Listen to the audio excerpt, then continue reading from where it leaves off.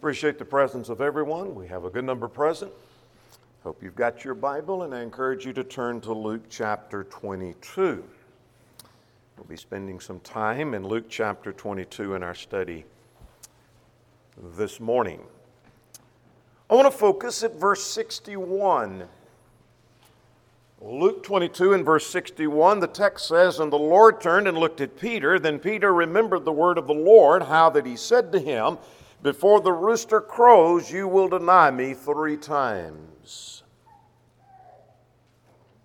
I want us to look at this phrase that we have highlighted on the screen before you. The Lord turned and looked at Peter. There's something powerful in what Jesus did when he turned and looked at Peter. For us to better appreciate what that did and what that said and what that accomplished, let's back up and look at some background before we get to verse 61.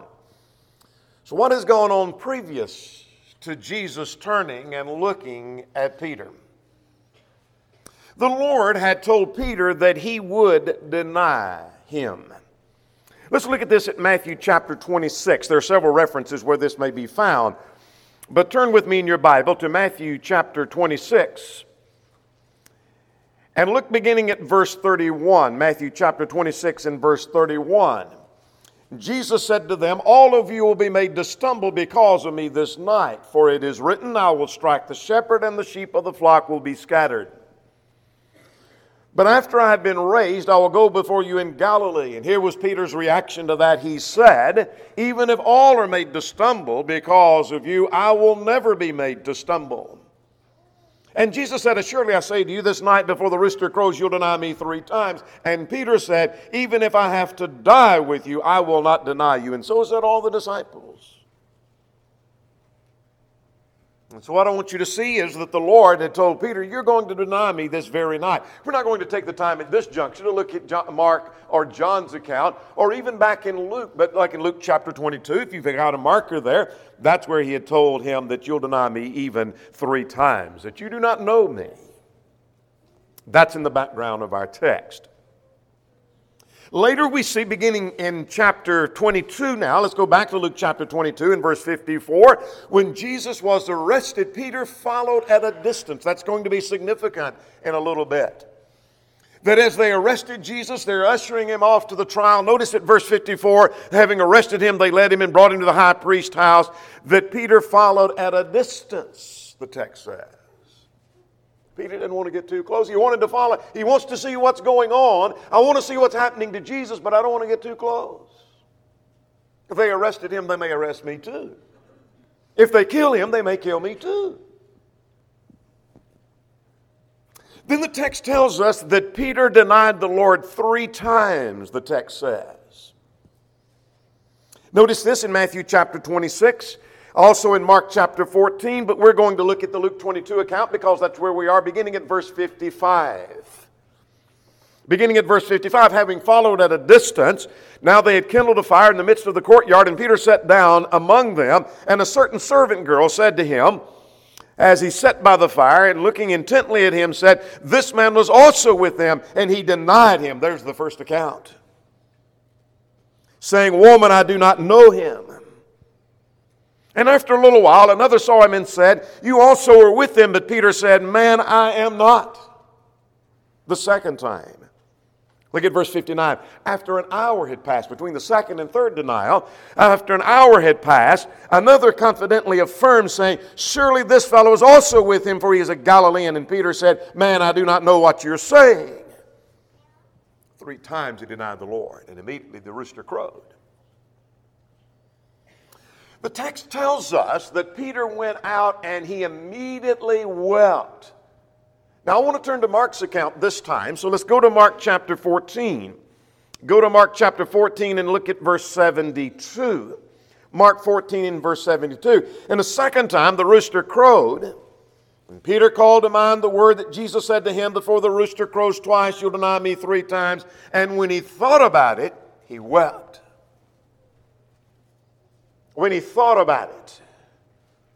Something made him think about it. We'll come back to that. But when he thought about it, he wept. But I want to suggest to you that only Luke records this statement found in chapter 22 and verse 61. While all record something about the denial, all record about the warning of the denial, and all record something about Jesus denying him and then going out and weeping bitterly, only Luke records the look of Christ. Look at verse 61. Back to our text. Back to our text in Luke chapter 22 and verse 61. And the Lord turned and looked at Peter. And then, the text says, he went out and he wept bitterly. I want to spend some time this morning talking about the Lord turned and looked at Peter. Put yourself in Peter's place, and what would that feel like to you had you done what Peter did? When the Lord turns and looks at you, what would that say? What would that do? There are two things we want to focus on. What that look said, and then secondly, what it did. Let's begin by looking at what it said. What did that look say? When Peter had denied, and now the rooster crows, and immediately the text says Jesus turned and looked at Peter. It said something about the knowledge of Christ. One of the questions comes, how did Christ hear what Peter had said? Remember, Peter was following at a distance. Now, he's some distance away. How far, I don't know. But he's following at a distance. He's not too close. He's out in the courtyard. And that's where he denies even knowing. I don't know the man. I don't know what you're talking about. I have nothing to do with this Jesus. So how could he have heard or seen Peter? Linsky suggested it's debated as to how Jesus could be close enough to look upon Peter at this moment. The best answer is that the temple police were just then leading him from the hall of trial through the open courtyard to some place of detention until he should be wanted again. With his face confused, black and blue from the blows that he had received, with spittle still defiling his countenance, Jesus looked upon poor Peter. No wonder that look went home. Perhaps he's right. It said something about the knowledge of Jesus. In other words, that look said to Peter, I heard all of that.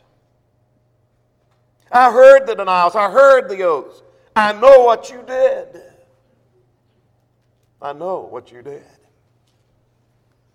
You see, the Lord sees and knows all that we say and all that we think and all of our motives. We could justify that statement from one or two passages, but I want to compound that from several references to impact us with the knowledge that God has of all that we do and all that we say. Let's notice when Jesus was arrested, look at John chapter 18 and in verse 4, when he was betrayed. Go to John chapter 18 and in verse 4. Jesus, therefore, knowing all things that would come upon him, went forward and said to them, whom are you seeking? What I want you to see is Jesus knowing all things that would come. There's the knowledge of God. Let's go to John chapter 21. John chapter 21, we'll come to this context a little bit later at verse 17. This is when the Lord is inquiring of Peter, do you love me? And the third time he asked him that, he said, Simon, son of Jonah, do you love me? And Peter grieved because he'd asked him the third time, saying, do you love me? And he said, Lord, you know all things, and you know that I love you. There is the knowledge of God. He knows all things. Peter would affirm in Acts 15 in verse 8, God who knows the heart. God knows what's in your heart. He knows what you're thinking. He knows your motive. He knows the reason you do what you do. Let's go to John chapter 2. There was an occasion in John chapter 2 and in verse 23, or verse 24, that Jesus did not commit himself to them because he knew all men, and he had no need that anyone testify of man, for he knew what was in man. Jesus didn't need someone to come and tell him what's going on in the thoughts of men because he already knows what's in the thoughts of men. God knows. The Lord knows all that we say and all that we do and all that we think and our motives. Hebrews chapter 4 verse 13 says, all things are naked and open to the eyes of him with whom we have to do. Everything about us is open before his eyes. When Christ looks at you, and he does, it says, I know. I know. I know what you said. I know what you did. I know what you thought. I know the motive behind your actions. Jesus turned and looked at Peter. What did that say? It said something about the knowledge of Christ, but it also said something about the pain of Christ. Peter was thinking only of saving himself. He apparently wasn't thinking anything about how he may be hurting Jesus when he said, I don't know the man. I don't know who he is. You also are with him. Man, I am not, he said, according to Luke's account. I'm not with him at all. I don't want to be identified with Jesus. Remember, he's following at a distance. But that look said, that hurt me. When the Lord turned and looked at Peter, that look said, that hurt me. Peter, you have joined yourself to the tormentors. The very ones you don't want to be a part of, the very ones you don't want to be identified, the very ones you don't want getting you, they're after me, and you've joined them now. That hurt me. And that had to sink deep into the heart of Peter. What I'm learning from that is our sin grieves God. Let's go to Hebrews chapter 10, if you will, and in verse 29. This ought to be familiar to us because we've been coming through the book of Hebrews. And as we came through chapter 10, we saw this in verse 29, that when we sin willfully after that we received a knowledge of the truth, we just willfully go into sin. Verse 26, here's what we do. Look at verse 29. We trample underfoot the Son of God and count the blood of the covenant by which we were sanctified a common thing and insult the Spirit of grace.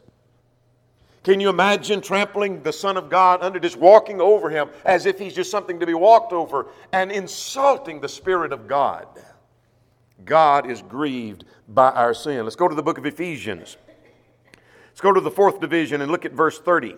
Ephesians chapter 4 and verse 30 says, do not grieve the Spirit of God. It's possible to grieve the Holy Spirit. My actions, my thoughts, my deeds can grieve God. God's upset. God's pained by what I may say or I may do. Let's go, while we're in the book of Ephesians chapter 5 and look at verse 6. The wrath of God comes upon the sons of disobedience. God is angered and God is stirred. And what I'm learning from this is that when Christ looks at you, it may be saying, that hurt me. That word you just said, that thought you just had, that action you just took, the how you treated someone else, that hurt me. Is Christ looking at you?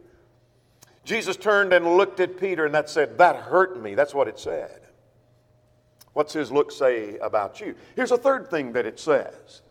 It says something about the love of Christ. We remember that Jesus came into the world to save sinners, Paul would say, of whom I am chief, 1 Timothy 1 and in verse 15. And at the very moment that he turns and looks at Peter, he's on his way to be sentenced to death, to die for all, including Peter, who had just denied he even knew him.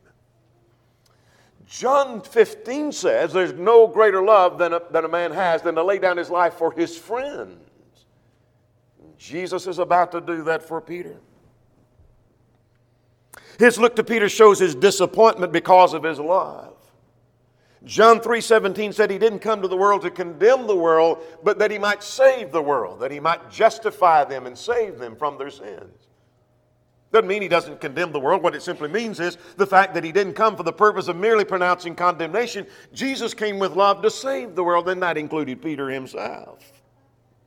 Now, what's interesting to me is, let's quickly go to John 21. We're not going to count there because we're going to come back there a little bit later. We've already made a passing reference to John chapter 21, beginning at verse 15, that after the return of Peter sinned here by denying the Lord, and he comes back to the Lord. He's returning, as the wording of Luke 22. And after that, Peter was asked about his own love.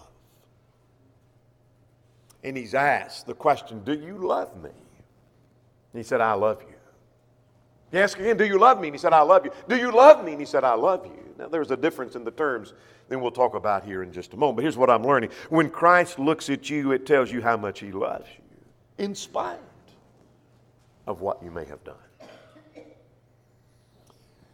Jesus turned and looked at Peter after the rooster crowed. And it said something. It said something about the knowledge that he had, the pain that he received, and the love that he had for Peter. But now I'm interested and I want to spend more time talking about what it did. It did something to Peter. Jesus turned and he looked at Peter. When their eyes caught it, did something, and what did it do? It made Peter aware of his actions. Let's go to Luke chapter 22. And let's go back to verse 61. And the Lord turned and looked at Peter, and Peter remembered the word that the Lord had said, before the rooster crows, you will deny me 3 times. He remembered that from that look. And Peter went out and he wept bitterly. I want to suggest to you that at the moment of the denial, Peter was only thinking of saving his own skin. What else could he be thinking about? That when Jesus is on trial and he hears someone say, this man was also with him, all he's thinking about, I want to spare going through the same thing he's going through, so man, I don't know him. I don't know what you're talking about. But when Christ looks at him, he suddenly sees the ugliness of his action flashing before his eyes. Look again at verse 62. After he remembered what the Lord had said, the look caused him to remember, and when he remembered, he went out and he wept bitterly. I must tell you how inadequate his reason seemed to him now. Whatever the reason was, whatever was going through his head, where Peter was thinking, the reason I've got to deny him is because, or I can't identify with Jesus because, that seems so inadequate now. After the look of Jesus. Jesus turns and looks at him, and those reasons just crumble before him. Temptation does this for us. It often deafens the voice of our conscience. When temptation is strong, we ignore the warnings of what the Word had said, what the Lord has warned us about, and what our conscience is telling us we shouldn't do. We often ignore that and yield to that strong desire. But knowing that Christ looks should make us well aware of the sin that is in our life. So what did it do? Jesus turned and he looked at Peter immediately after the denial and after the rooster crowed. It made Peter well aware of his action, but it also made Peter well aware that the Lord knew what he did. It made Peter well aware of what he had done himself. I come to realize now I've messed up. But he also comes to realize the Lord himself knew. You see, Peter himself is on trial here. Jesus is on trial. They've carried him before Caiaphas. But Peter is on trial. Is he going to stand the test? The Lord's watching.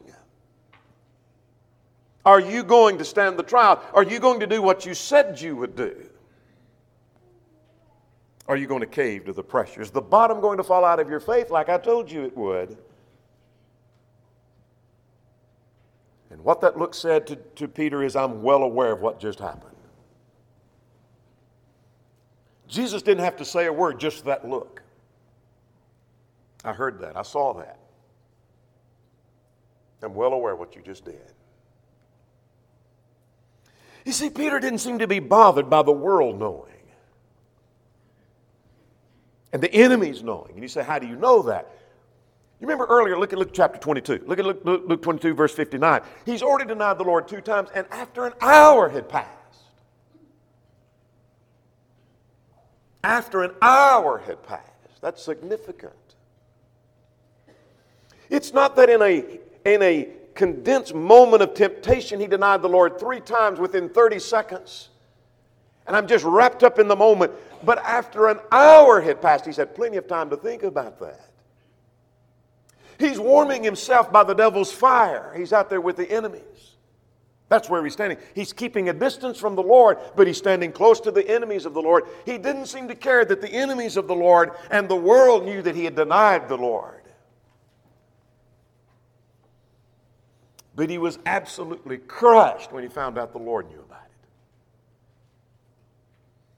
Because when the Lord turned and looked at him, the text says, look at verse 62, he went out and he wept bitterly. Again, I want to remind us the Lord knows what we do. The Lord knows. Let's go to the book of Ecclesiastes. Let's go to the Old Testament. Let's go to Ecclesiastes chapter 12 and look at verse 14. For the Lord will bring every work into judgment, including every secret thing, good or evil. You see, what that look said to Peter is, I'm well aware of what just happened here, and the Lord, in the day of judgment, will say to you, I'm well aware of what you said. You didn't think anybody else knew, but I knew. I heard it. I saw it. Every secret thing will be brought into judgment. Let's go to the book of Ezekiel. And notice in Ezekiel chapter 11 and in verse 15, or verse 5 rather, that the Spirit of the Lord fell upon me and he said, speak, thus says the Lord, thus you have said, O house of Israel, for I know the things that come into your mind. The Lord not only can say to you, I know what you did, but I know the things that come into your mind. I know what you think. I know your motive. I know what's going on, no matter how private that may be. Hypocrisy involves us doing things that we think we keep from everyone else. But Romans chapter 2, which talks about the hypocrisy of the Jews, that God will bring into judgment even the secrets of man. That's what we do when no one else knows what we did. But God knows. Jesus turned and he looked at Peter, and what did that do? It made Peter well aware of his action. It made him well aware the Lord knew his action, but it also made Peter well aware the Lord was right. You see, earlier, that's why we looked at the background. Earlier, Peter told the Lord that he was wrong. Let's go to that account in the book of Mark. It's found in Matthew, but it's also found in Mark. So let's go to Mark chapter 14, and let's start at verse 27. Mark 14, verse 27. That's where he said, all of you made to stumble because of me this night. As it is written, I will strike the shepherd and the sheep will be scattered, and after I've been risen, I'll go before you in Galilee. And Peter said, even if all are made to stumble, I will not be. Lord, you're wrong. You're wrong. I'm not going to stumble. And Jesus said, assuredly I say to you, even this night, before the rooster crows twice, you'll deny me 3 times. And he spoke more vehemently, if I have to die with you, I will not deny you. Lord, you are wrong.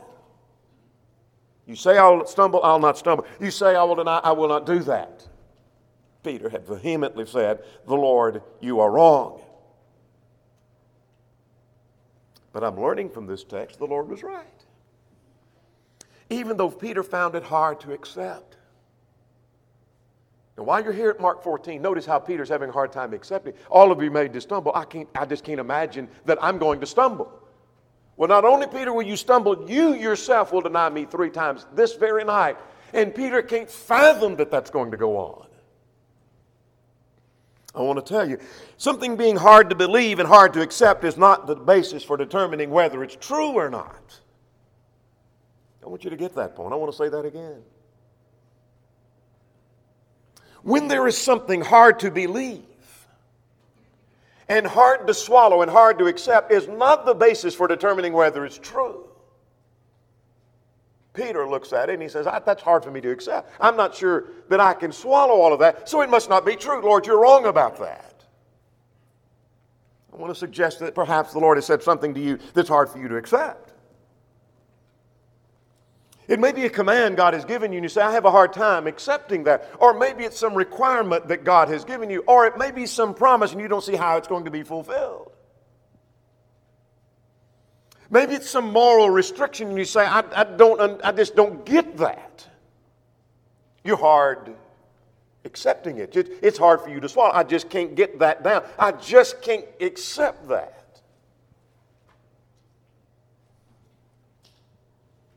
And when the Lord turned and looked at Peter, what that said was, Peter, I was right. I was right. Go back to verse 61. Remembering what the Lord said is the beginning of conversion. By the way, By the way, the Lord said, when you had returned, earlier in Luke 22, when you return. Meaning Peter needed to be converted. Now, Peter was already a disciple of the Lord, but he needed to be converted. Sometimes we need to be converted. You said, I was baptized. You still need to be converted, maybe. Need to change. And what I'm learning from verse 61 is remembering what the Lord said is the beginning of conversion. When the Lord turned and looked at Peter, Peter remembered the word of the Lord. And that's when he went out and he wept bitterly. Jesus turned and he looked at Peter. What did that do? It caught Peter breaking a promise.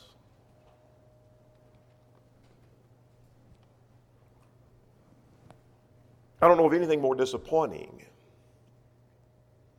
or more hurtful than when you've made a promise to someone and then you broke the promise and they turn and they look at you and said, but you gave your word. You see, Peter had promised loyalty. That very night he had done that. He had promised loyalty and he failed miserably. What did he promise? He said, I will never stumble. You remember that? That's not all he said. He said, I will never deny you. He said, I'll go to prison for you. And in fact, I'll even go further. I will die for you. You want to talk about loyalty? What loyalty that is. That when the pressure gets on, I'm not going to stumble. When the pressure is on, I will not cave to that pressure. And if they take you to prison, I'll go to prison with you. And if they kill you, I'll let them kill me too. Man, what loyalty he promised. But he failed miserably. And the Lord turns and he looks. And the look says to Peter, I caught you breaking your promise. I want to tell you, Peter was not immoral, not like David. It's not that Peter got caught with a woman. It's not that he was a false teacher. He's teaching error. It's not that he was a complete apostate where he just gave up on the Lord and he's abandoned the Lord and he'll never be back to serve the Lord again. It's simply the matter he broke the promise of loyalty. Let me ask you a question. Are you keeping your promise of loyalty? Have you said, in essence, I'm going to be faithful to the Lord? I'm not going to quit.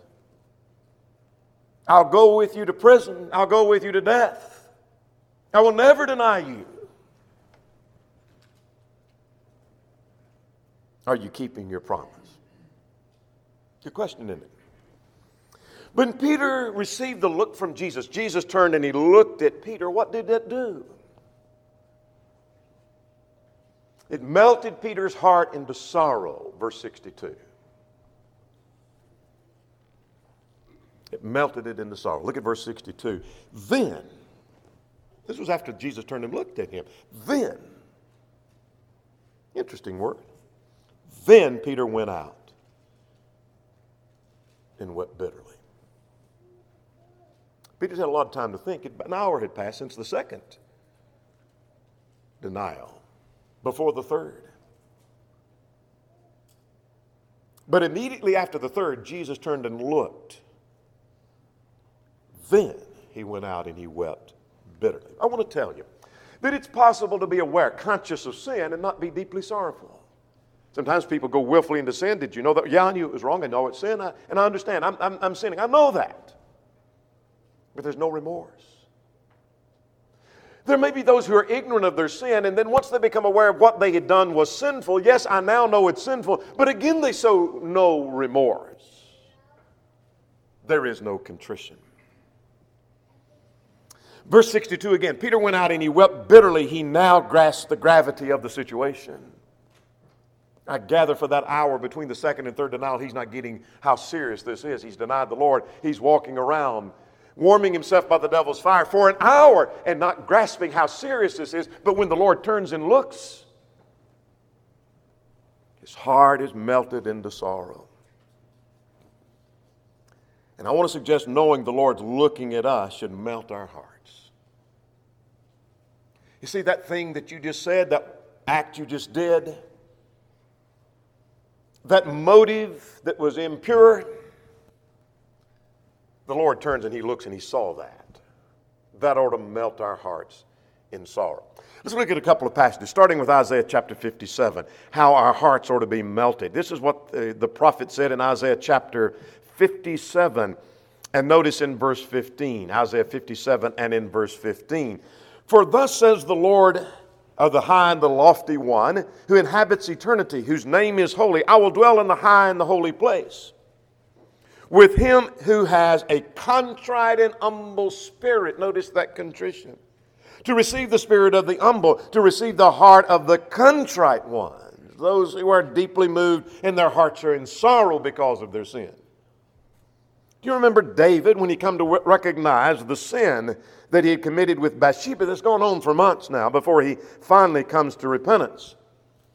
And Psalm 51 describes that receiving that forgiveness and the sorrow that he had. And notice in verse 17, the sacrifices of God are a broken spirit, a broken and a contrite heart. Christ looks at us, and that ought to be melting our hearts. Jesus turned and He looked at Peter. What did that do? I'll tell you what it did. It destroyed Peter's overconfidence. Perhaps we could be like Peter and be a little overconfident. He was very overconfident. Remember what he said, and I don't have to go through the passages. You are familiar by now with ones we've already read. Remember what he said he would never do? I'll never stumble. I'll never deny you. I'll go to prison. I'll die for you. I don't know what you're talking about, Lord, but it's not going to happen to me. These others may, but not me. Oh, Peter was very overconfident. Look at Luke chapter 22 and backing up to verse 32. This is before the denial. The Lord said, Satan has desired you that he may sift you as wheat, but I have prayed for you. Now that's interesting. English reading of that doesn't give us this distinction, but let's go back to verse 31. Satan has asked for you. That's plural. Meaning all the disciples. Satan has asked for you, all of you. But then the Lord said, I prayed for you. That's singular, talking to Peter. I'm really concerned about you, Peter. Now, you think about how that singles that out. What if the Lord was standing before us and the Lord said, Satan wants all of you, and then He pointed directly to you and said, but I'm concerned about you. And He calls you by name.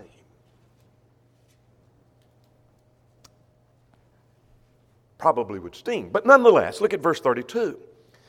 He said, I have prayed for you that your faith should not fail, but when you return to me, strengthen your brethren. You're in no shape now, Peter, but the time is coming when you'll be stronger later. He was overconfident at this point. Let's go to John chapter 21. In John chapter 21, Peter was a little more cautious later. Remember that overconfidence? I will never. Well, John 21, beginning at verse 15, the Lord asked him 3 times. He said, Peter, do you love me? He said, do you agape me? Do you have the highest form of love? And Peter's response was, I have phileo for you. He didn't claim to have that highest form of love. And what I'm learning from that is Peter's a little more cautious now. He's learned a lesson about overconfidence. And the Lord asked again, do you have agape for me? And he said, I have phileo for you. He's a little more cautious than he was. He's learned his lesson, hadn't he? So the Lord then changes the word, then do you have phileo for me? And he said, you know I have phileo for you. Peter is being quite cautious. He's learned his lesson. We come to the book of Acts and we see a changed man. He is confident, but he's not overconfident. And this is when he would be on trial before the Sanhedrin and he would say, we cannot but speak the things that we have seen and heard. And we ought to obey God rather than men. And allowed them to beat him. He is not following at a distance anymore. He is confident. He's a stronger man. He's a changed man. But the Lord destroyed his overconfidence with that look. Don't be so cocky from now on, Peter.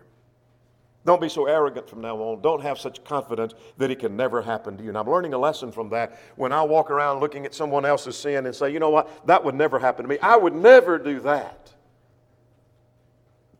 The Lord's eye may need to catch my eye where the Lord says, don't be so cocky about that. That could happen to you too.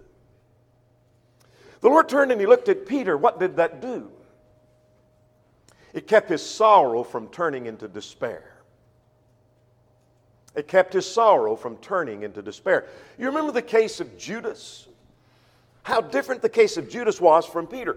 The text says in Matthew 27 and verse 5 that Judas, when he come to recognize what he did, he went out and hung himself. He went out and he hung himself. His sorrow ended in despair. But the text says concerning Peter that when he come to recognize what he had done, he went out and he wept bitterly. It ended in repentance. How different those cases were.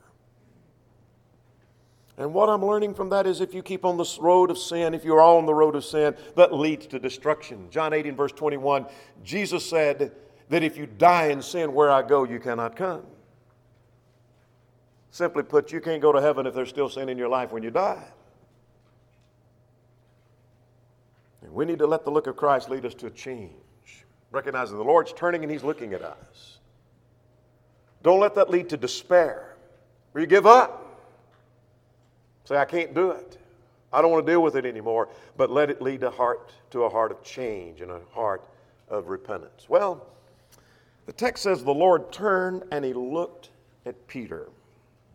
What a powerful tool the Lord used. It's interesting that at that moment, though the Lord had said much earlier, He didn't say a word. He didn't have to say a word. He just turns and He looks. That said something. It did something. And here's the question for you and for me. What if the Lord turned and looked at you? Are you standing in the courtyard? Have you been warming yourself for the last hour by the devil's fire? As they lead the Lord away for confinement, more trial, and the Lord turns and He looks at you, what does that say to you? What does that do for you? Let it not lead to despair, but hopefully it leads to repentance if there's something amiss in your life. There may be one more present who's not a Christian, who's not a child of God. Would you come believing that Jesus is the Christ, the Son of the living God? Would you repent of your sins, acknowledge your faith, and be buried in the waters of baptism for the remission of sins? If you're subject in any way, would you come while together we stand and while we sing?